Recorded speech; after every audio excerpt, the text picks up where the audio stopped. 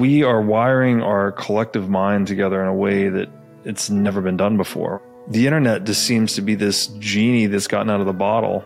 The essence of the technology itself is so favorable towards individual freedom that it's tilting the landscape that direction. This whole paradigm you're devitalizing when you sell fiat currency and buy Bitcoin. So this combination of hyperfluid ideas and the option to actually exit in a meaningful way that contributes to the collapse of the existing status paradigm, I think is really powerful. The destination is a world in which government is a local affair. Welcome to the Staying Free podcast.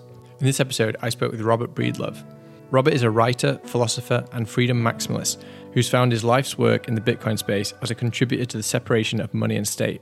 Through his writing and media work, Robert aims to elucidate the importance of freedom and self-sovereignty across all spheres of human action.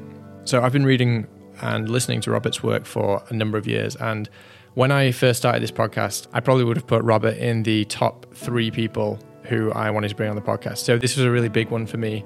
And although I could have easily spent the whole episode talking about Bitcoin, I wanted to also talk to Rob about the philosophy of government and the nature of the state as an entity. If you haven't checked out Robert's work already, I really recommend that you check out his podcast, The What Is Money Show, and also his writings on Substack, or you can listen to them on Bitcoin Audible as well.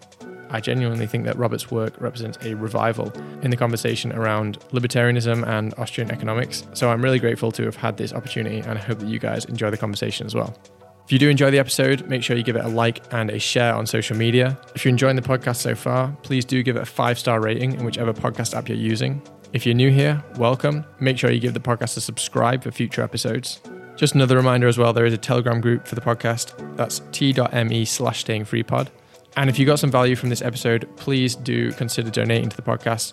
That can be done in a few ways. The first is via Bitcoin tips, which you can do both on-chain and via the Lightning Network. The second is via Buy Me a Coffee, where you can give a one-off donation or join one of the 3 membership tiers starting at just £1 a month. Links to those are in the description. And the final way is by listening to the podcast on Fountain, where you can stream sats as you listen to the podcast. All your support is hugely appreciated and will go directly towards the costs of running the show. All right, onto the episode.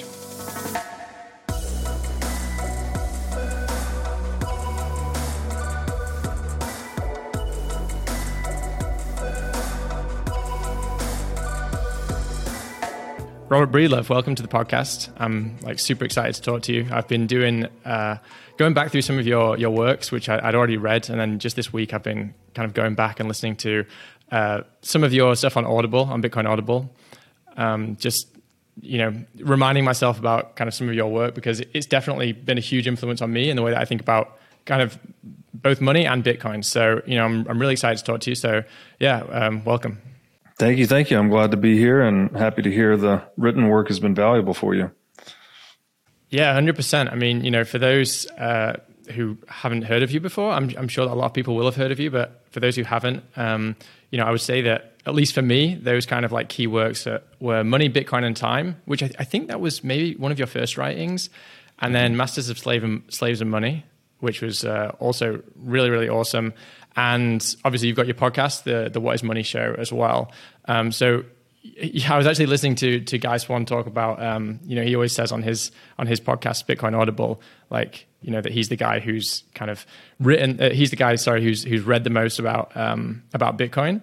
And I would say that, you're up there with people who has written the most and spoken the most about money and the nature of money. And, if not now, I'm sure by the end of your career, you will have been one of the people who has really advanced that conversation the most. So I'm super excited to get into some ideas about money with you. But just first of all, I'd really like to just get a little bit of your backstory, because I don't know too much about your backstory. I only really know about you kind of since you came to Bitcoin. So a little bit, about your backstory before being a proponent of Bitcoin and hard money. Sure. So I grew up in Tennessee. And I've always been a very curious person.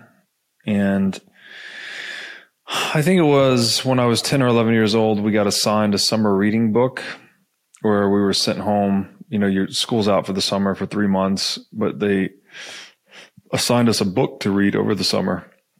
And you come back at the beginning of the school year and you do an assignment on it. You write a report. And the first book I was assigned was a book called Hatchet, which is about a young boy. He's in a plane crash.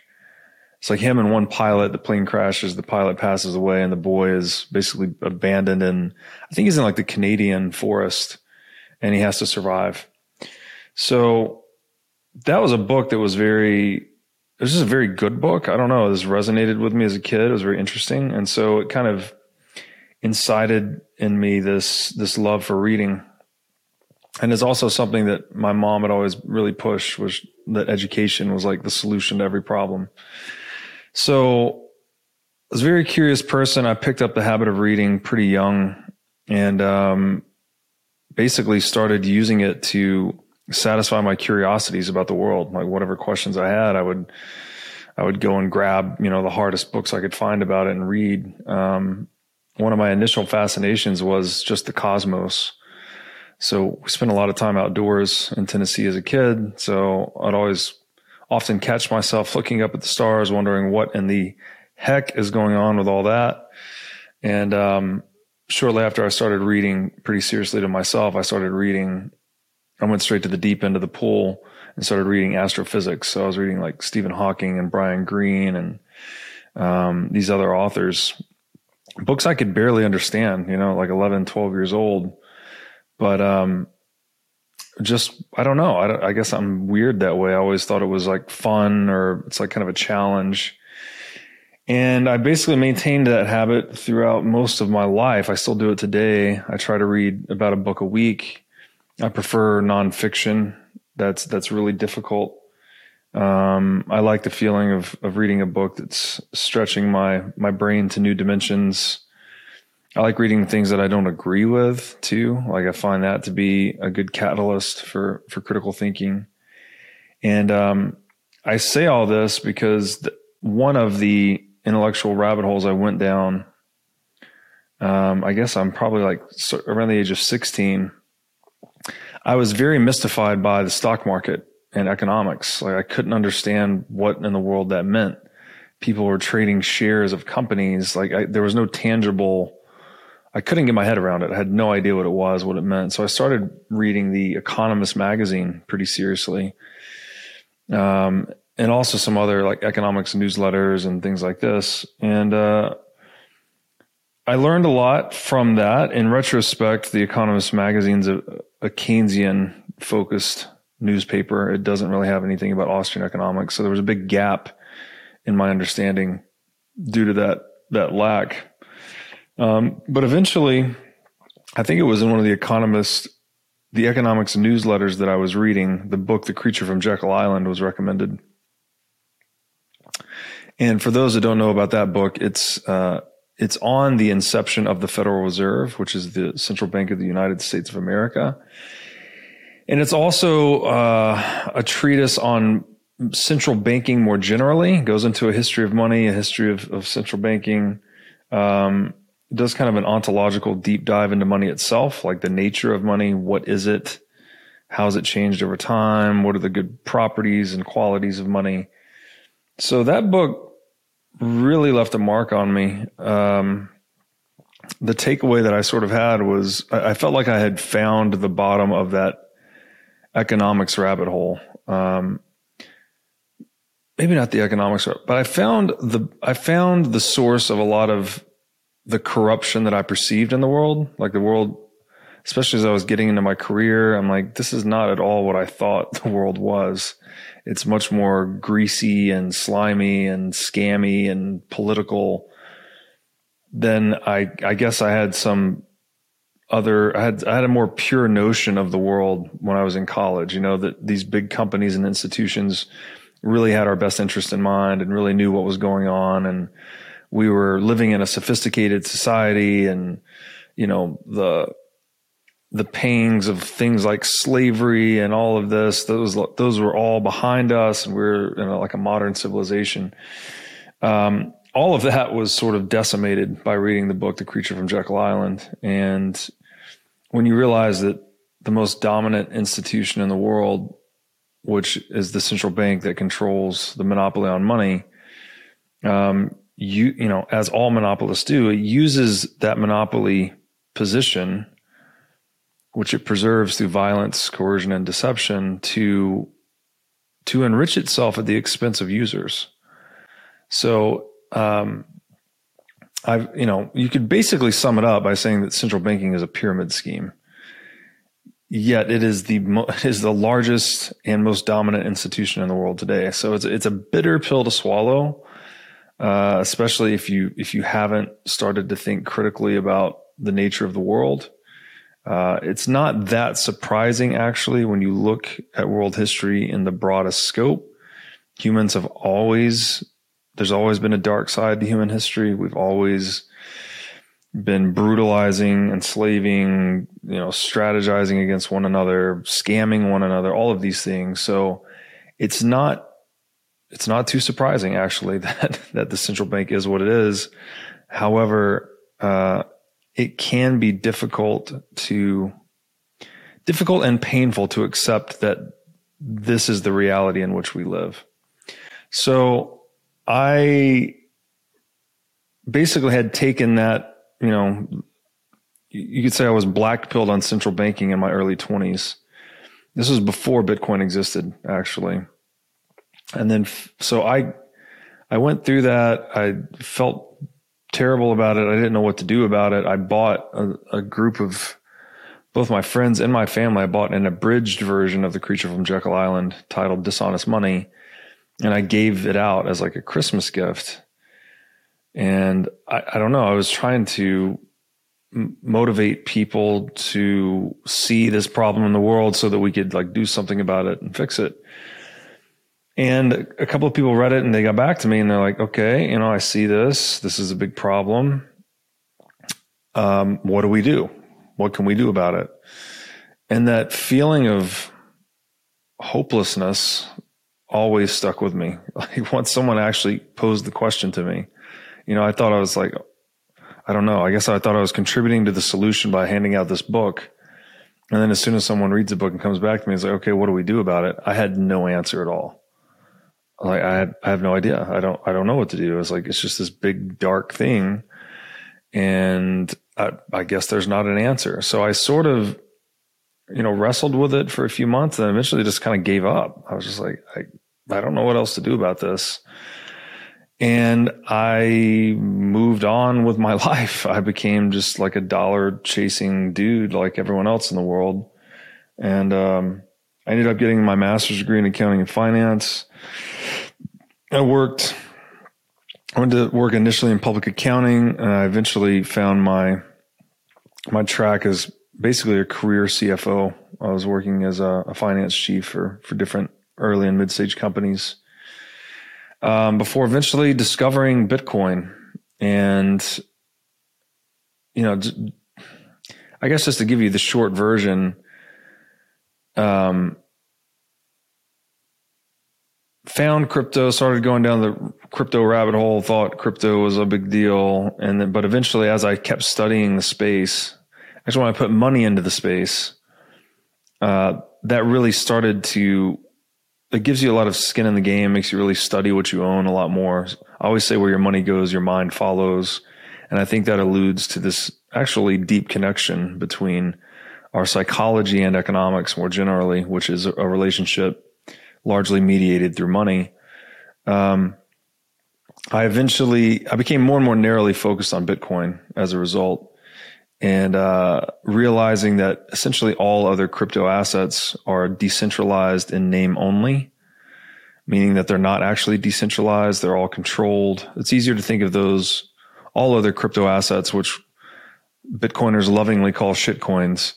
They're basically companies, whereas Bitcoin is something different. It's more like an internet protocol, like HTTP or TCP/IP. So as I'm going down this intellectual journey, I'm becoming more and more focused on Bitcoin. And I was fortunate to have picked up the book, The Bitcoin Standard, in April 2018, which was, I think I got it the week it came out. Like I was probably one of the first people to buy that book. And I read it as soon as I got it. In 2 days, I read the book, read it over a weekend. And that was like the final piece for me that really crystallized my thinking. It was like, it first of all introduced me to Austrian economics, which is something I've been sorely lacking historically. And second of all, it explained this connection, like how gold monetized, and really it was the other piece. It was the complement to the Creature from Jekyll Island that I needed. I needed to understand Austrian economics to come to see Bitcoin as disruptive to gold and therefore the solution to central banking, because central banking is an institution built on top of gold, effectively. And that is it in a nutshell. I continued to work around the space. I ran a hedge fund for a few years in crypto/Bitcoin, trying to outperform Bitcoin.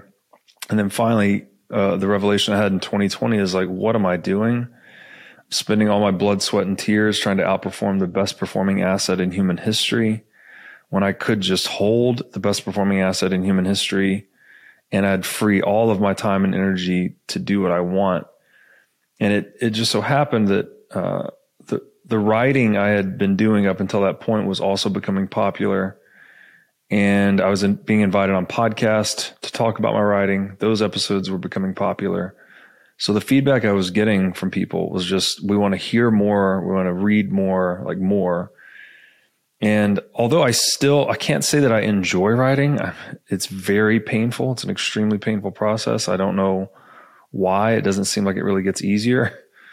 It is unbelievably rewarding. Kind of like, I guess you could say, kind of like working out. Working out always hurts, but it's very rewarding. Writing is the same. Like once you take the time to read, you're reading a lot of different people's ideas. You then take the time to distill all of that through your own filter and then write something, basically an amalgam of everything you've learned. And then you take that written piece and you go on podcasts or media appearances and you talk about it. There's something really magical about this read, write, talk trifecta that now when I go to talk about a piece that I've written, I don't even have to think about it. It's like subconsciously embedded in me completely. Like I can talk about it in detail without even having to really think that hard. So there's some real, I felt like I discovered like a magical formula for learning. And that's it. I basically launched when I got out of the fund business. I'm like, okay, everyone wants to hear me read, write, talk more about Bitcoin. So I guess I should start a podcast. That seems to be the thing to do these days. I will mention here, I was positively influenced by Jordan Peterson on that too, that he was making the point that in the age of YouTube and podcasts, that for the first time in human history, the spoken word now has the reach and permanence of the written word. And that was profound to me. I was like, oh, wow, we now have the bandwidth, cost-effective bandwidth to give these big ideas the room they need to breathe. And so I guess tuned in to this resurgence of dialogue that's occurring in the digital age and decided to become part of it. And when I decided I was going to do a podcast, I started trying to figure out who my first guest would be. And then just serendipitously out of the blue, this is like mid 2020, I get a DM from a guy named Michael Saylor. And he says, thanks for your work. We think it's really brilliant. Here's our news, our headline that we just announced. We're buying Bitcoin. And I think they bought $250 million in Bitcoin initially. And he's gone on to buy 4 billion plus in Bitcoin in the past 3 years. And so I was like, oh, wow, that's funny. It's not every day you get a message from a guy that bought $250 million in Bitcoin saying, thanks for your work. So I invited Mr. Saylor to be my first guest on the show. Didn't know who he was. I'd never heard him speak. And the rest is history. Like, Michael Saylor is probably one of the most eloquent, intelligent, and successful people on the planet. And we ended up recording 17 total episodes together, probably around 25 hours of content. And that really just put the show on the map. The show, we were big. We were big out of the gate. And now we're in, where are we at? Episode 300 plus now? 305. 305. And it's been great. I get to learn out loud for a living. I get to talk to the smartest people in the world about really big, complicated ideas. I get to travel the world and speak at these conferences. I am privileged to be mobbed with love by Bitcoiners, that thank me for my written work or the podcast or whatever, and how it benefited themselves, their family, or their business just by virtue of understanding or whatever they learned on the show about money or about Bitcoin. And so I have a lot of freedom, a lot of fulfillment, and I'm very grateful to be doing what I do. And it's something I intend to do for the rest of my life. Yeah. I mean, I definitely get the impression that you were here to do this work. I definitely think that the works that you've done are just like super important. And as you say, they've just completely resonated with the community. And, to me, I look at your kind of works, and it reminds me of some of the kind of, I guess the Austrian stuff that was being written about, like, what was it, maybe like 50 or 60 years ago, that now you kind of go back and read and like, on like Mises or something like that. Mm-hmm. And I really think that your work, obviously the podcast would be included in this as well. Like you say, that's now permanent, but even your written works and stuff, I think they will be looked back on like that. So, like, congratulations on everything that you've like achieved, and also bringing Michael Saylor into the fray as well. I mean, who would have known? Like, I certainly didn't know that, someone like Michael Saylor, like you said, he was a CEO of a company. I hadn't really heard him speak much, and then heard him on your podcast in those early episodes. And I was like, wow, this guy is unbelievably intelligent. I mean, he's just thinking on a completely another level, like some of the ways that he talks about money, like he is incredibly, I don't even know the word for it. It's just that he's incredibly tuned in, in terms of like the way that he looks at theory. So, well done for kind of bringing Saylor to us as well as a proponent. Well, I don't take credit for that. He has a lot of influences that got him into Bitcoin, but I did just get lucky to ask him the question, what is money? And then to give him my whole pitch was what I just said, right? We have this unlimited bandwidth now. It's like, we'll just talk as long as we need to talk. Yeah. To cover the ideas. This isn't like a podcast. I'm going to tell me everything in an hour or 2 hours. Yeah. It's like, literally, we'll just talk for 50 hours if you want, and we'll just go as far as we need. And that guy, give him room to run. And it's truly impressive to see him run. 100%. Yeah. So you were saying before about The Creature of Jekyll Island and having read that and then giving it to your family and stuff. I'm wondering, because, you seem to kind of have this period after reading that book where you kind of, I guess, became a bit disenfranchised. Maybe you were thinking there weren't any solutions. Were you ever a gold bug at any point? Because, I find that like a lot of people who kind of went through that pre-Bitcoin phase of understanding the nature of money, they went down the kind of gold rabbit hole. Was that you, or did you never see gold as being an important tool? Well, no, I definitely thought gold was extremely important, but what I did not think was going to be sufficient was the idea of everyone just holding purchasing power in gold. Just given that it's not practical to use it for like a day-to-day medium of exchange. So it was pretty obvious to me that was just not going to work. Although I do appreciate gold bugs, right? They're basically the pre-Bitcoin Bitcoiners, totally. Advocating for sound money and minimizing the state, et cetera, et cetera. Yeah. I appreciate all that, but I never viewed gold as a practical solution to the monopolization of money. In fact, I think, and I talk about this in some of my work now, it's the technical flaw of gold that led to the centralization of its custody, that led to the emergence of banks and central banks, which essentially, it's hard to move gold across space. It's not efficient, right? There's a big transaction cost associated with moving it around in terms of security, transportation, storage, et cetera. And how we resolved that was by implementing gold-backed currencies. So you put all the gold in one place and issue a paper token on top of it. And then you can trade that paper or the electronic representation of that paper much more easily, right? You radically lowered transaction costs. And that system works in a way, if you could trust human beings to not over issue the paper relative to the gold, which in fact we have done everywhere and always. And it doesn't matter if the banks are honest or it's the most honest banker in the world or the most honest financial institution. It really doesn't matter, because ultimately government will use that as a honeypot. They'll see all that wealth sitting in one place, and when they're desperate, government is the monopoly on violence. They'll roll in the power necessary to commandeer that wealth, and they'll either confiscate it or they'll force the banks to give them cheap loans.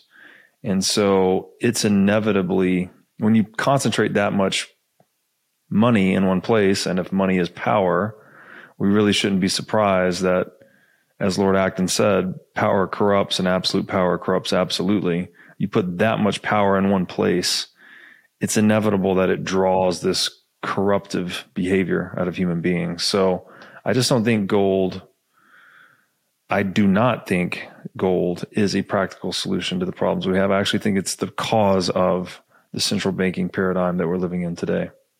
Yeah, well said. I've kind of made this point a couple of times on the podcast similarly, that, the flaws in, if gold was going to be the solution to this problem, then we would have had the solution. It would have worked, right? I mean, even before Bitcoin came around, it was already failing. We were already living under a fiat paradigm. So, it already had its chance. And I kind of feel like with gold, gold might be a solution if we didn't have the internet. If we didn't have the internet, we should probably still be advocating gold. But since we have the internet, it seems logical that we use the tools provided to us by the internet. We have a digital money. We have a way of having non-physical money. And gold bugs will say, "Oh, well, it's not physical. So what's the value in it?" And it's like that's the point. The point is it's non-physical, right. And that gives it far more value than something which is physical, which can be seized by use of force. 100%. At the end of the day, money is this socially emergent agreement between people, right? That we're all agreeing this thing that doesn't have any utility value per se, or minimal utility value. We're going to use it for purposes of mediating exchange. And so it's an informational structure, right? It's just an agreement. So in the same way that, paper agreements are now done online, like you would expect, you don't need a tangible form of money, but you do need it to require work to produce. Otherwise you get into this weird situation where one group can produce it or counterfeit it, and they'll attack those. They'll violently preserve their privilege to counterfeit currency. And that's exactly what a central bank is. So if anything, I mean, Bitcoin's almost like the invention of money. If you consider that all other monies before Bitcoin, part of their market cap is for industrial use or consumptive use, not demand for the asset as a medium of exchange or money. So for instance, if you look at gold, it's got between like a 12 and $14 trillion market cap today. Roughly 20% of that market cap is demand for gold as an industrial metal. So for use in computers, rockets, dentistry, et cetera, all these uses of gold that we actually consume it and use it. The other 80% of gold's market cap is derived from demand for gold as a store of value or as a money. So every monetary technology historically has been a partial money, right? It's part money and part industrial use commodity. Bitcoin is pure monetary premium. There is no alternative use for Bitcoin. You can't put it in your teeth or you can put it in your computer, but it's not in the physical components of your computer. It's in the memory of your computer. It's the entire market capitalization of Bitcoin is derived from demand for using it as money. And so that's a very unique thing too, is that it really is the first pure money humans have ever had. Yeah. That is, that's a very good way of distinguishing the two, 100%. And I guess that also includes all previous forms of money as well, right? We That's obviously right. talk about gold because gold's been around, whatever it is, 10,000 years or something, I think I heard. But even before that, there was other things that was used as money, but they still had other purposes, right? Whether that's right. pearls or whatever, even if that's just jewelry. I mean, anything physically that's going to represent value, ultimately people want to use it as jewelry. That's kind of the way that people are. You want to show off your wealth, so you take something that has value, you wear it as jewelry. Like if platinum became the new gold tomorrow, people will be wearing platinum earrings, right? Like that's just kind of the way that things go. Like That's with right. Bitcoin, you can't wear your wealth, you can't use it to build stuff. It's not a house that you live in. It is purely just energy money. It's just a non-physical asset. So I just want to go into kind of a different topic, which is actually how we kind of first got connected. Because, I made a tweet about the nature of government, which you retweeted, and, it kind of went quite far and did the rounds. And I just want to discuss some themes around that tweet. So I'll just read it out for the audience, and then maybe we can discuss that, and also kind of how this paradigm that's described in the tweet, how that is affected by Bitcoin. So the tweet was, when the government pays for something, it is either the taxpayers paying for it via threat of force, savers paying for it by having their wealth devalued through inflation of the currency, your grandkids paying for it via debt, and those are the only available options, right? So there's three options there, and those are the only options. That's how the government pays for something. So what I want to ask you and kind of discuss with you is the way that we know government to exist today. All three of those things require some kind of centralization of money, right? Taxpayers paying through it via threat of force. Well, someone can come and take your wealth physically, right?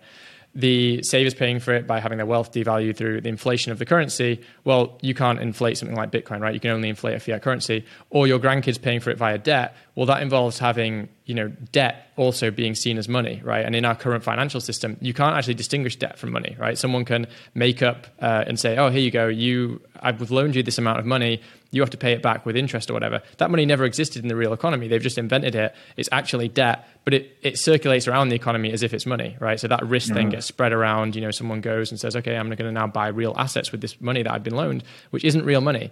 And in the end, you have this kind of crisis within the system, or this kind of vulnerability within the system, which is that the debt is circulating as money. So none of those things really can exist under a Bitcoin standard. So I like to think about this question, which is, what happens to government under a Bitcoin standard? What happens when government can't create debt or inflate the currency in order to pay for their activities? Like, where do you see government going under this new paradigm? Well, this is the multi-$100 trillion question right here. And it's also a sticking point for many people that are intellectually traveling into the Bitcoin rabbit hole. A lot of people, initially, they'll just dismiss Bitcoin, right? Oh, it's bullshit. You do a little more homework and you're like, oh, wow, actually it is better than every other form of money we've ever had. And the next real sticking point that catches a lot of people is, well, then government will simply never allow it, right? They're never going to let go of that power. It is the most important tool in the world. So why would the most powerful institution in the world relinquish control, or monopoly control specifically, over that tool? And to speak to the tweet, there's a great point there that I see people say this sometimes, right? Like, oh, the government gave me this money, or gave me whatever the thing is, right? If it was COVID and you got a check, oh, the government sent me a check. How nice of them. Right? Oh, they're looking out for me. They sent me some money. But if you really decompose what's happening, it's not actually possible. And maybe you can help me stay on this. The next thing I want to talk about is the difference between the state and government. I often use them interchangeably, but there actually is a difference. So I'm going to try to keep calling this the state, because I actually think humans need government, but we don't need the state. And I'll get into that in a minute. Sure. The state cannot give anyone anything, because, as Nietzsche said, everything the state has is stolen. Everything it says is a lie. It's not theirs to give, frankly. The state cannot own anything, does not own anything. It's only taking from some and giving to others. So when you get your COVID check, that is coming from the debased purchasing power of all savers in dollars worldwide, that the central bank basically counterfeited new units of that currency to debase the purchasing power of dollar savers to send you a check. Now, you might think, well, maybe the state needs to be able to do that in times of crisis and whatnot. It's an argument that I don't think holds any water whatsoever. I think human beings best solve problems in a distributed free market fashion, and that prices tell us what's scarce. And so if the price goes up, you've created an incentive for producers to come in and produce more of the thing and sell it and resolve the shortage. And if prices go down, then you're incentivizing producers to back off. And the flip side for the consumers, right? As prices go up, consumers consume less. And as prices go down, consumers consume more. So I don't think you can actually justify the theft of inflation or taxation, even as a means of resolving these, quote unquote acts of God or force majeure like COVID or any other, natural disaster, et cetera. Now, okay, before I talk about what happens to government and the state post Bitcoin, but this is the most important question. I want to describe the difference between the two. Okay. Now, government, really, related to the word governance, you have a governor. Most cars have a governor on them, right? It's something that inhibits them from going to beyond a certain speed. So the idea of throttling an engine, right, to make sure that it's not dangerous, right, for others. I think this is a good thing, actually. People need to be constrained, but they need to be, whatever constraints that they are adopting for themselves, they need to be mutually, consensually adopted. This is not imposed. This is not like, follow this law or I will hurt you. It's human beings coming together in whatever type of group, right? These can be business groups. These can be regional groups. These can be, religious. It doesn't really matter. And you're saying that these are the rules I want to abide by. And I'm willing to sacrifice, sacrifice the things that are not allowed within the boundaries of these rules such that I can participate in this group for my own benefit. And now when everyone does that, you get collective benefit, right? You get synergy is a common term used, or you get positive sum games, to use a game theoretic term. In economics, they call it the division of labor, right? You increase productivity by dividing the labor process among more and more people. You can only do that when when the game is consensual. The game cannot be forced upon people. Otherwise, it does not offer this same 1 + 1 = 3 benefit. So government, in terms of being a nexus of these consensually adopted rules, agreements, even governing bodies, right? You see this with some industries come together and they have self-regulatory bodies, right? Like here, we're going to agree to act this way. Like that's great. That's all consensual. There's no one's pointing a gun at anyone, telling anyone to do anything. It's just everyone acting in their own self-interest. And the emergent outcome of that are these institutions and practices that are actually good for the collective interest, right? It's a net benefit to everybody. Another simple thing. Okay.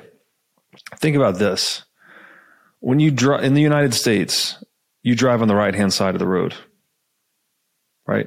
This is just an agreement. This is a consensually adopted agreement that people just say, okay, we're going to drive on the right-hand side of the road. If everyone agrees to do that, then everyone benefits, right? Traffic flows more easily, more simply. Now, if you wanted to defect from that rule, well, maybe you should be able to defect from that rule, but you need to go somewhere else where all the defectors decided we're going to go to the left-hand side of the road instead. Maybe Australia, England. I'm not sure. There's other places in the world where people drive on the left-hand side of the road. So you don't need force, right? You don't need coercion to instill something like that. You just need people to have free choice. And when people have free choice, they develop these agreements, let's say, that benefit the whole. Now, so that's government, right? Government really should be this consensual nexus of agreements that the scope of which is to preserve life, liberty, and property, such that the market process can proceed uninhibited. Because that's really all any of us want, is for the market process, which is free individuals freely exchanging and working with one another under conditions of private property, which means that you keep what you earn, right? It's justice. It's the principle of justice codified into a social contract, that what I make, what I bring labor, materials, capital, expertise, time to create. When I create the thing, I build the table or whatever it may be, I own the table. I'm free to trade it. I'm free to use it. I'm free to destroy it if I want, as is everyone else in the world. So that is government, right? It needs to preserve life, liberty, and property such that we can all engage in this market process that increases economic output per unit of input. So we get more goods and services per human hour spent. And that's a net benefit for everyone, right? No one can deny that.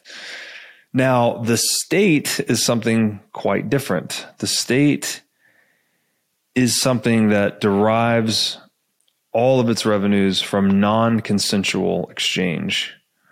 This is taxation. This is inflation when you have a central bank. And this is also legislation by fiat. Now, you've got to be specific here because, in the United States, we have the English common law tradition, which is there have been a lot of disputes between people over very long periods of time.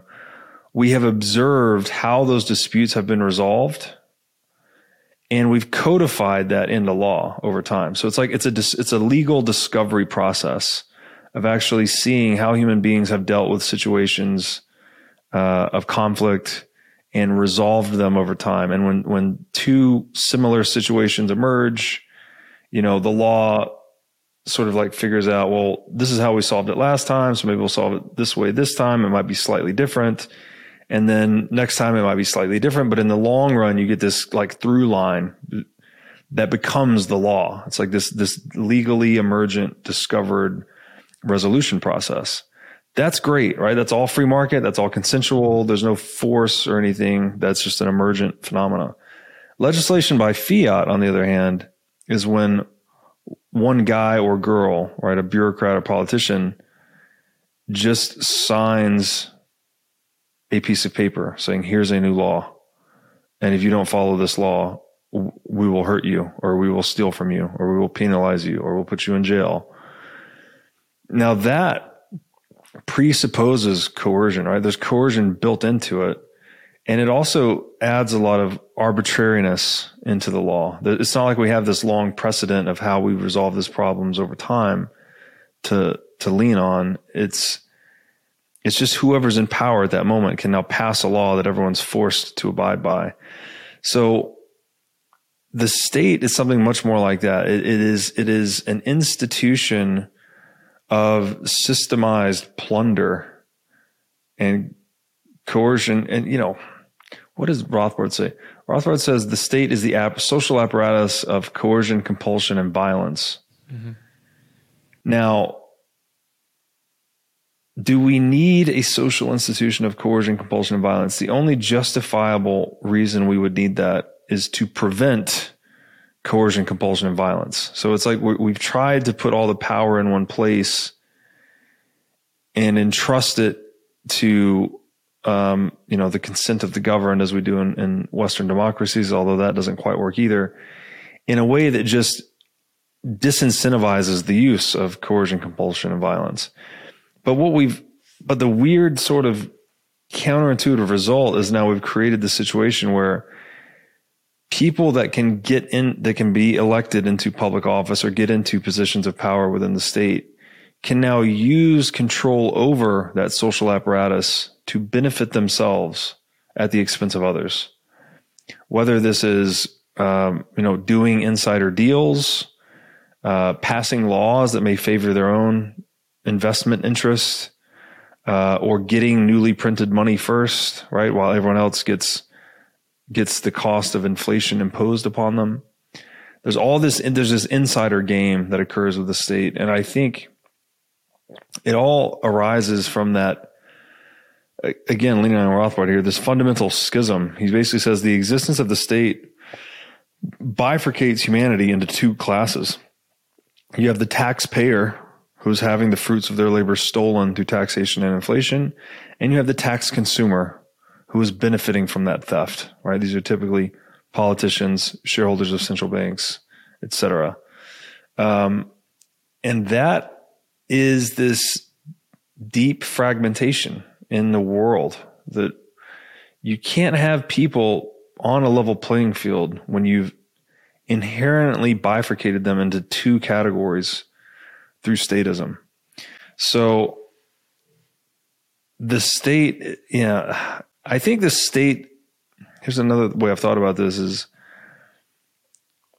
all of us have an ego, this little fiction that tells me that I'm separate from everyone else, right? That, it's useful, right? It's useful when you see a bear in the woods. Well, your ego is the thing that makes you run away.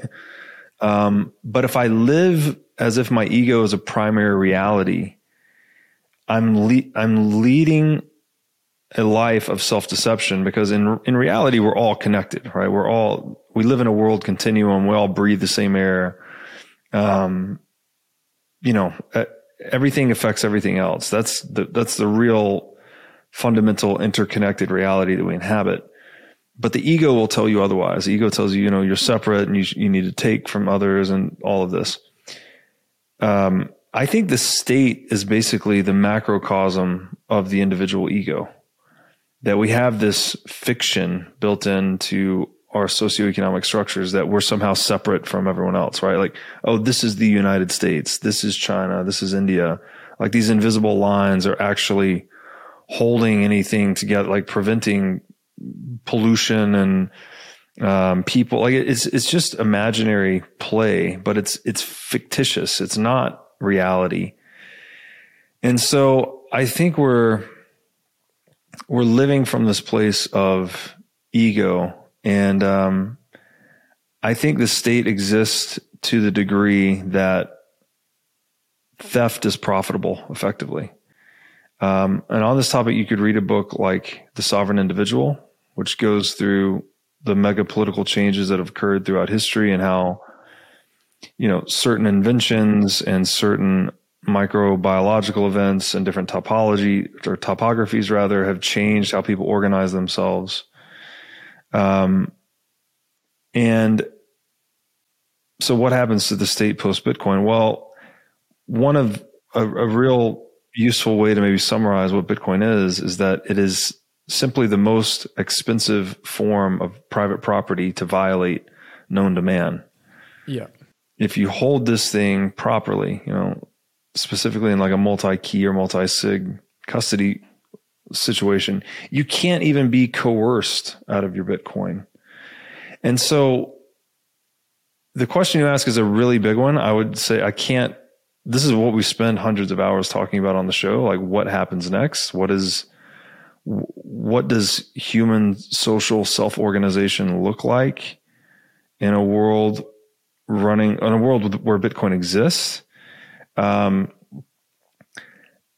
Difficult to say. We don't really have any historical parallel to this. We do have some examples, and one that I think is useful is when you looked at what happened between U.S. capitalism versus Soviet communism in the 20th century.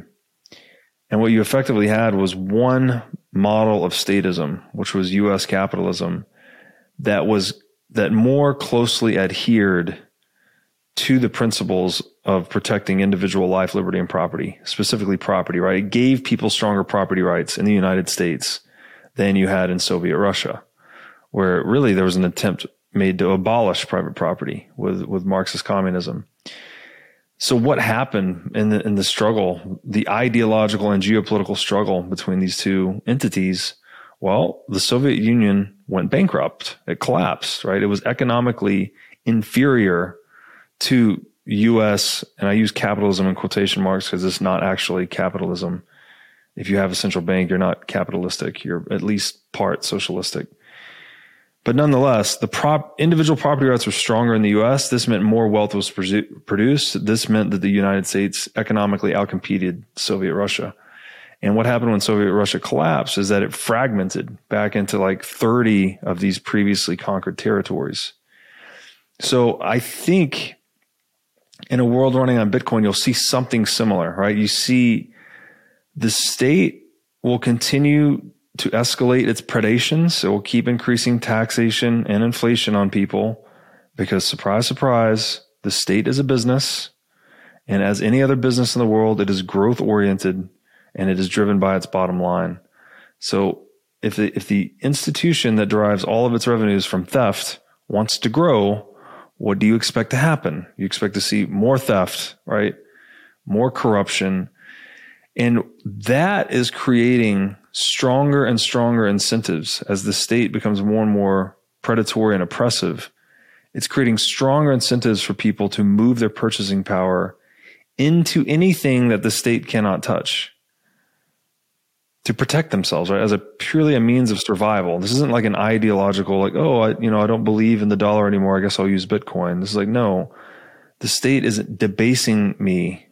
I've been saving in dollars and the state's debasing me, or I decided to move it into real estate. And well, they started increasing property taxes because again, they're a growth oriented business. They need to increase their top line and bottom line. And so over time you get this big push, or just the incentives that hold at the individual level push people out of fiat currencies into Bitcoin or physical gold, these other assets that are harder for the state to tax and trace. And so you've got people selling dollars and moving into these hard assets. As you sell dollars, you're lowering the purchasing power of dollars. You're increasing the amount of dollars that states would need to print to remain solvent to serve past debts, which we're already up to our eyeballs in debt, as you alluded to earlier. And so what's the net outcome if you play that all the way out? It's like, well, everyone that's being preyed upon, which is everyone that's being taxed, has this incentive to move at least their liquid purchasing power into something like Bitcoin or physical gold. That means that's purchasing power that left the fiat system. So eventually fiat currencies would hyperinflate, as they always have and always do. And then the state would be left trying to tax these people that are holding these, uninflatable or uncounterfeitable assets like gold and Bitcoin. And specifically with Bitcoin, something that's hyperportable and highly concealable. And so the state it's not going to be able to extract as much wealth from those people as it's accustomed to. Now, if the currencies have collapsed and they've lost their revenue source of inflation, taxation has become more expensive. Well, the revenue line, like the top line of states, is going to decline rapidly as Bitcoin emerges. So what does that mean? I mean, that means we're getting into this kind of bankruptcy situation that we saw with the Soviet Union, where we would expect nation states to fragment and fail. And governance should become a more localized affair once again, right? This would be the death knell mostly of centralized statism, centralized states. So, I think, and again, this is, who knows what all that looks like. The transition is potentially very chaotic, but I think the destination is a world in which government is a local affair. How much influence do people in Washington, D.C. currently have in our lives? I'm sitting here in Nashville, Tennessee. These people are thousands of miles away. like, why do they have so much say so in my life? It doesn't make any sense. They're not here.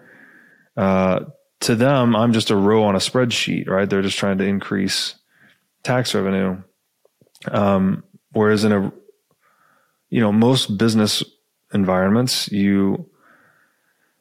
it's a local thing, right? It's okay to deal internationally, but as far as the value that a centralized government can provide to the individual is very unclear in my estimation. Like they say they're providing this, national security and all of this, but the national security is from other states. So it's like statism itself is the institution that needs to fail. And again, if the state's a macrocosm of the individual ego, I think we probably understand this if we look in our own individual psychological makeups. Like the more attached you are to that fiction of your ego, the worse your life is and the worse the lives of those around you is, right? The more you can humble yourself, the more you can minimize, or at least hold your ego in check. Understand that it's a necessary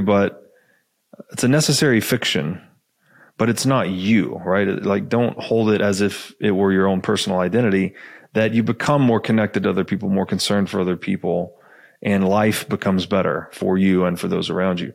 So I think the same holds true in the fractal macrocosm of that, which is the state. The more we can minimize the state, the more we can maximize human connection, human freedom, and human flourishing. Yeah, you broke that down really, really, really well. I completely agree. I think that this is, as you say, really well articulated in the sovereign individual. I think you mentioned, right? Like the way that breaks it down is so true. And as you said, like the more that money right now is trickling into hard assets, the less people there are to inflate. So they're going to have to inflate twice as hard, right? Like the more money that drains out of that fiat system, they've then got to inflate that even more because you're devaluing the currency itself. As it loses its value, you have to print more of it, and it's just a vicious cycle. Yeah, which creates more pressure for people to exit. So it's an inescapable vicious cycle. Exactly, and I think that we're already started on that now. I think that we're already on that train, and it's starting to kind of accelerate because once that process is in action, there's just no way that I can see to reverse it. And as you say, like we've seen it many times throughout history. So what's going to happen, obviously, in terms of states kind of suffering and collapsing and then having like more localized government, these are all like great things. But I worry about the intermediate period before people have fully adapted to that there's going to be serious problems in the world, right? Like when fiat money fails, it kind of scares me more than anything. Like the fact that money can fail, but people aren't ready with the alternatives yet, that people haven't prepared. I know in some places of the world, they're more prepared than others where they have more kind of self-sovereignty. They have more, they grow their own food, they run their own business. They're very community orientated. I've traveled to some places in the world where they don't seem to even know the value of money there. It's like they have their community and they're kind of like self-sustaining, and money, it wouldn't really matter if money collapses to them. But for most of the world, for the vast majority, it's going to be a massive deal when fiat fails. So like, how do you think that's going to look, that process of kind of inevitable fiat failure? I guess it's heavily dependent on the rapidity with which it happens. And when you look at how fiat currencies fail historically, it's very, very much like what Ernest Hemingway said about bankruptcy. When someone asked him, how does one go bankrupt? And his response was gradually and then suddenly. And that's really what fiat currency hyperinflation looks like, right? It's typically like long period of it working okay. Inflation's at 2, 3, 4, 5%. Then it ticks up a little bit, 7, 8, 9, 10, 20, even there's countries now like in Venezuela and Argentina, they've had sustained multi-year bouts of 20% plus inflation. So you can sustain these like weird high amounts of inflation even. But eventually there comes a psychological tipping point where people, I guess a certain preponderance of people realize that the printing is never going to stop. Like you can't save in the thing because they're just going to keep printing it. And when you hit that tipping point, the majority of people start to sell those dollars to get out of it immediately, right? Like as soon as they get paid, they'll sell it and buy anything that can't be printed. And now when that happens, you're talking about, that's when it just goes parabolic. It just goes, you hit this tipping point where no one wants to save in the currency at all. So its value plummets rapidly, against hard assets. And, so it's hard to say what it will look like. I guess optimistically, you would say that many of these smaller national currencies across the world would fail. They do the gradually then suddenly curve. Typically, these countries where their local currency fails, people will seek to get US dollars or a similarly strong currency, depending on where it is. Yeah. So you would expect some of these smaller national currencies to fail and dollarize as a result. But I would say at least a small portion of those will also Bitcoinize, right? Because this idea is getting out, right? It's not only is the idea getting out, but it's also observing this over and over. It's like, well, if that country's currency failed and that country's currency failed, maybe my country's currency can fail. Yeah. And eventually you're kind of looking at all of them like, oh, well, maybe even the US dollar could fail. So maybe I should have at least a percentage of this in Bitcoin. And every time they fail, right, you've now increased, you've decreased the number of fiat currencies outstanding, and you've further concentrated that purchasing power into less and less currencies, which is giving those particular central banks more and more inducement and incentive to print more. And so then those people, then they're getting taxed in the new currency they're in, whether it's dollars or whatever it may be. And so as they're feeling that pain, they may be increasing their allocation into Bitcoin as a means of protecting themselves. And then eventually, right, we get narrowed down to one. I do think the US dollar will be the last fiat currency standing. Maybe you have an Eastern currency and a Western currency, right? Chinese yuan and US dollar, something like that. But ultimately, you'll get into this situation where there are one or a few monetary authorities left. They're debasing the currency as they always have been. And you're still creating these incentives for people to defect out of those currencies into Bitcoin. And there, again, those currencies too will reach their own psychological tipping point. And eventually, gradually, then suddenly they will hyperinflate as well. And then at that point, people will be scrambling for the exits, and the exits here being physical gold or Bitcoin.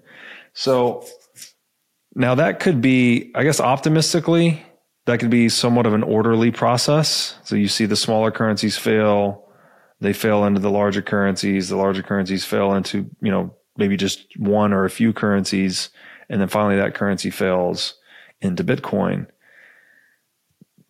More pessimistically, this could happen a lot more chaotically, right? You could have, because all of these central banks are debasing in somewhat lockstep worldwide, you could have coordinated currency failure, right? Where all of the currencies are failing, if not at the same time, at least in close temporal proximity to each other.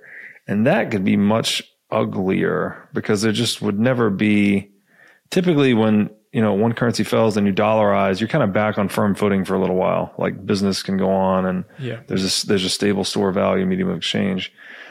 But again, the more condensed these failures occur, the more chaotic I think things will be. And it's not pretty. It's not pretty when the money fails. You can study the history of hyperinflations.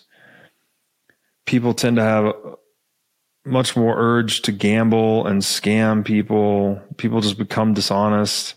People get very desperate, right? In Venezuela, they were eating dogs and cats for many years. There's physical cash clogging the gutters. Crime spikes, social cohesion collapses. It's bad, right? And you know this. If you just think how you spend one day, especially if you're in a city or an advanced economy, like just think to yourself what would happen on that day if the money stopped working.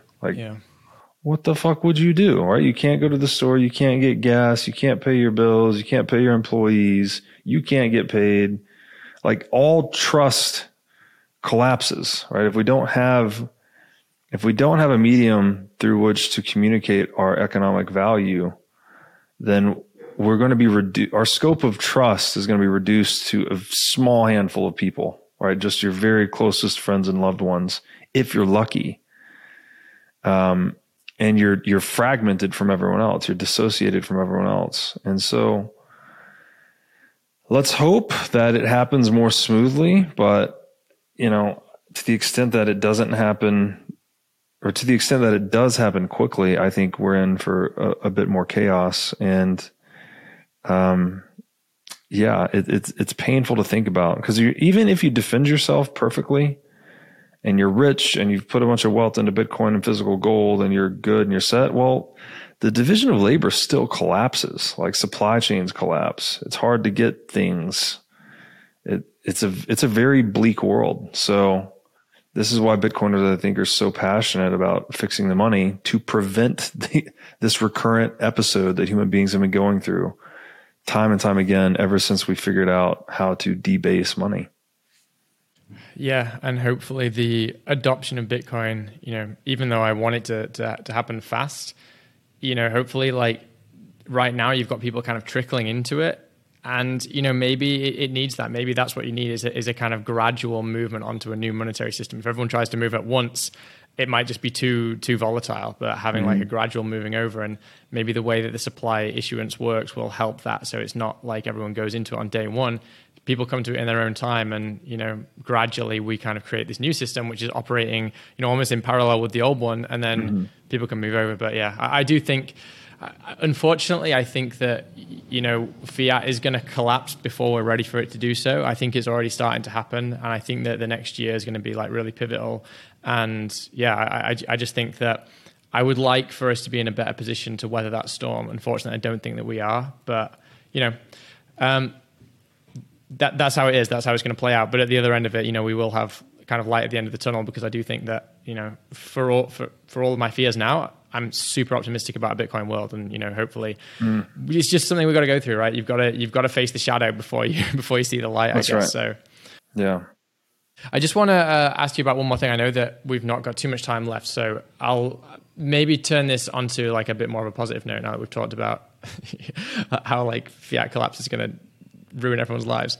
I just want to talk to you about the intersection between like the freedom movement and the Bitcoin movement, because from my experience, like, I really think that Bitcoin has been given a massive, massive boost since COVID, where you've seen a lot of kind of cross-pollination between freedom-orientated people and people who have kind of been against all the mandates and stuff, and who have kind of like fought that battle, essentially, for freedom and, free speech and all the rest of it.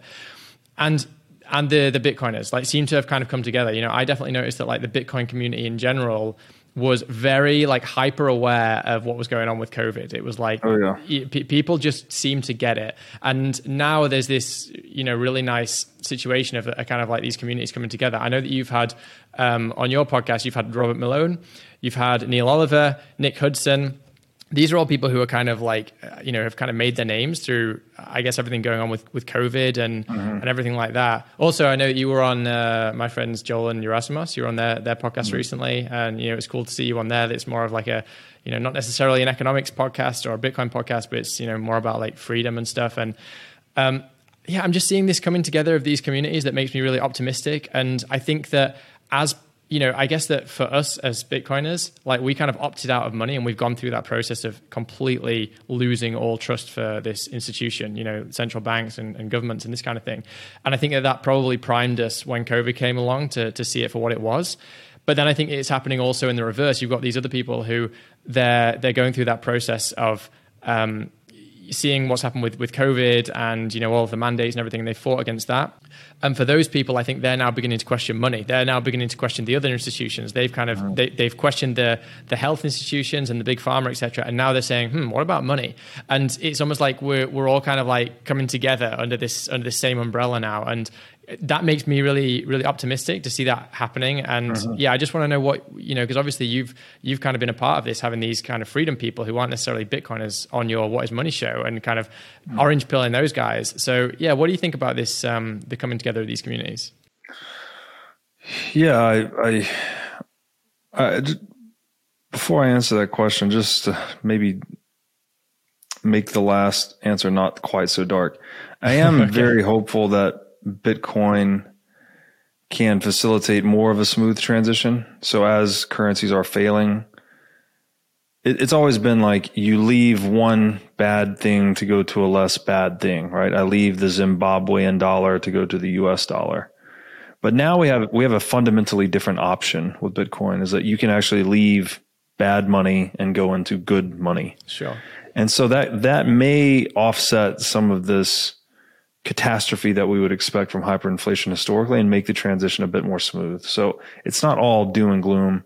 I am positively, I look on that positively, I guess, the role Bitcoin could play in that transition.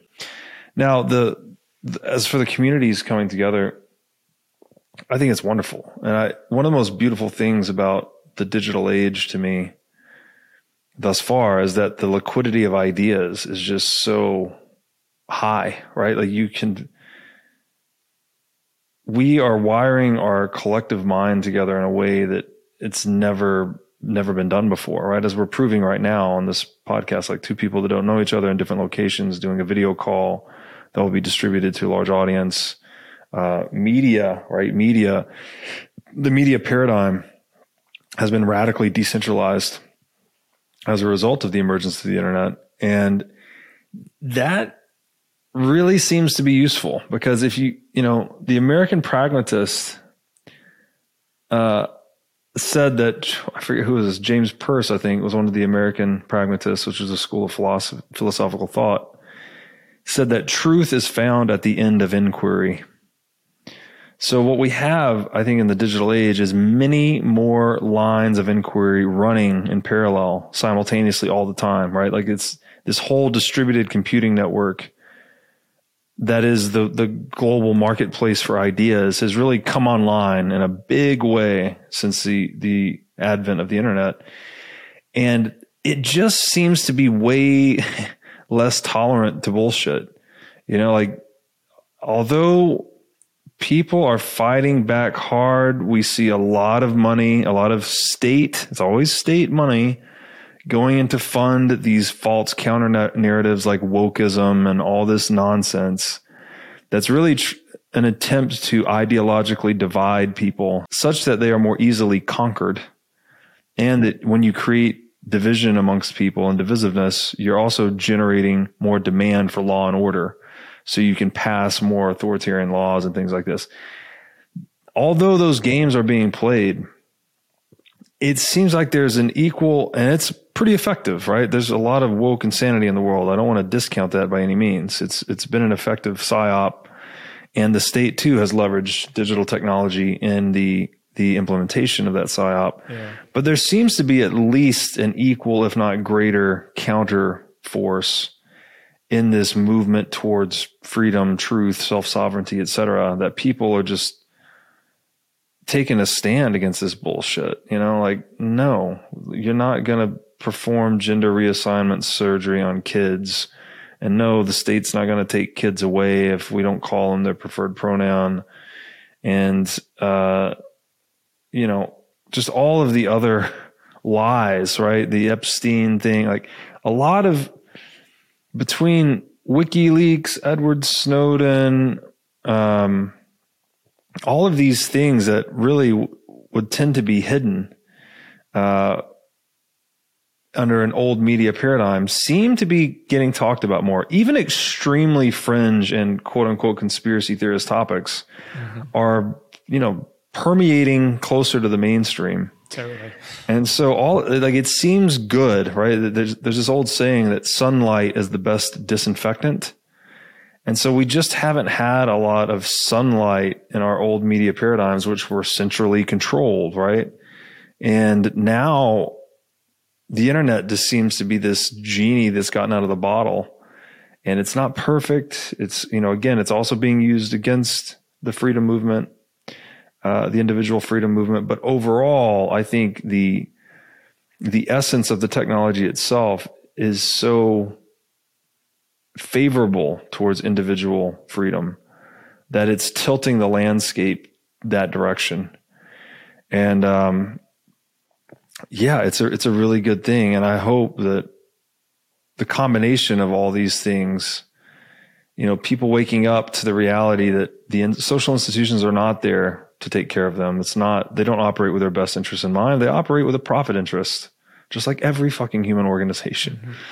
And if you can manipulate people in a way that's profitable, then, that's what you're going to do. And that's what's being done.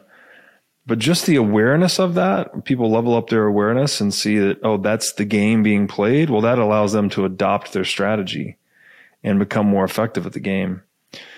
So I hope this whole thing just gets us back to a world, right, between the liquidity of ideas. So let's say an intolerance for bullshit in the collective, and then Bitcoin, right, where people can now vote with their wallet. I can take my energy, my economic energy, out of this system that preys upon me and those around me and put it in a system that's perfectly just and truthful and open and transparent.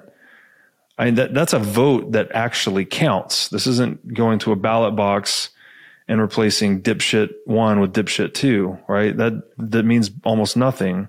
You're actually taking energy out of the entire system.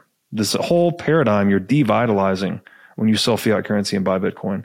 So this combination of hyperfluid ideas and the option to actually exit, right? To actually exit in a meaningful way that contributes to the collapse of the existing status paradigm, I think is really powerful.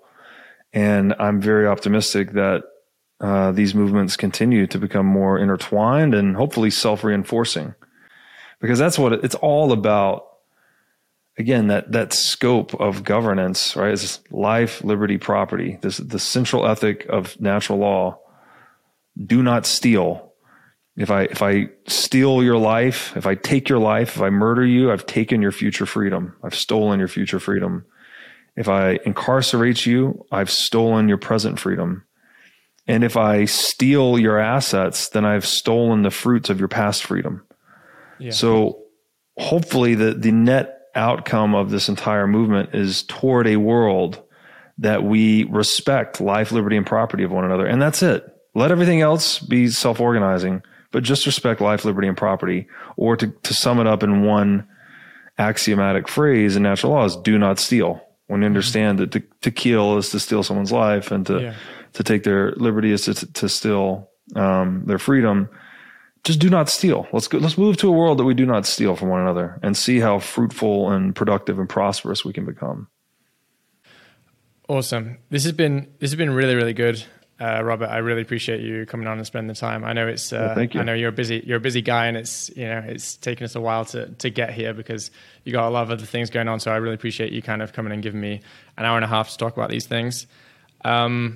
Just before we sign things off, I just want to say to my listening audience, for those of you who are skipping the intros, you can go donate to me via Bitcoin. You can go donate to me via Lightning. The addresses for those are in the description, so check that.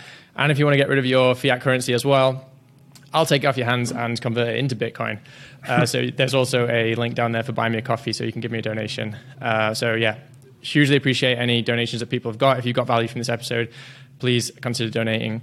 Rob, again, thanks so much. This has been awesome. I just want to give you the opportunity, first of all, just to offer my audience where they can find you and stuff, whatever channels you want to promote, and your podcast and all the rest of it. And then also just any kind of final parting words that you have as well. Yeah, you can find the show at whatismoneypodcast.com. And then we're on YouTube and everywhere you get podcasts. And you could also find me. My largest social media platform is Twitter. My handle is at Breedlove22. That's BREEDLOVE 22. And parting words. I've recently seen this they've been projecting this image on like the European Central Bank building, and it's the Bitcoin logo, and it just says "Study Bitcoin." Yeah. And I love that. I love, it's not buy Bitcoin. It's not like Bitcoin fixes this. It's an invitation, right? Study Bitcoin. And it's a similar invitation I tried to create with the show, which is, what is money? What is money? Like, do you know the answer? Like, who can answer the question? Mm-hmm. And it's been a heck of a journey, man. If truth is the end of inquiry, you need to take inquiry seriously. You need to ask yourself these questions. And hopefully if you come to see it for what it is, my opinion is that fiat currency is an illusion. Once you start to see through that illusion, you'll be empowered to see through other illusions. So I would encourage people to just study money, study Bitcoin, ask yourself, what is money?